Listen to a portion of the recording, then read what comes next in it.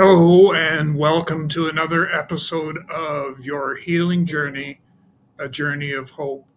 Today, I wanted to spend just a few moments talking about Valentine's Day, which is only a couple days away, and the memories that it left with, certainly with me, and with the time I spent together with Deborah. So, Valentine's Day typically is the relationship there is more so for the purchase of flowers to give to your significant other, your loved one.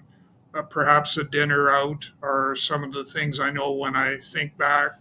Those were some of the things that were precious to us.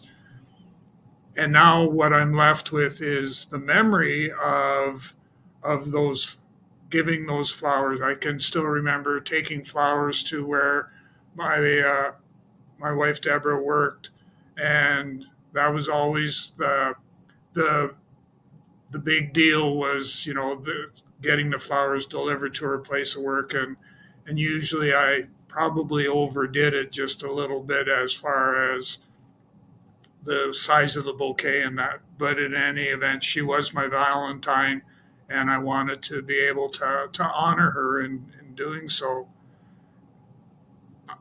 One of the things that I've found as time has gone on since Deborah passed in 2021 was that special occasions have a way to trigger memories, have a way to trigger our response or reaction to a number of things.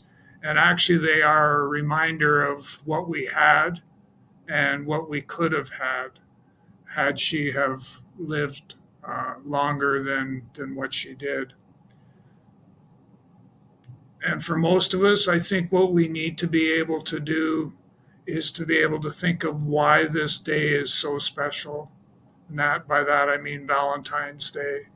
What what was what is or what was the significance of that day to us in order to be able to move forward.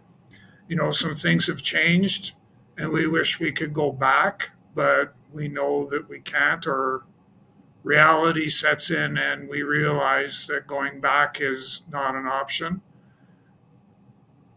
It's another day to remember and to actually, it's Deborah's birthday is coming up on the 24th, and her daughter is arranging to have a birthday supper in her honor.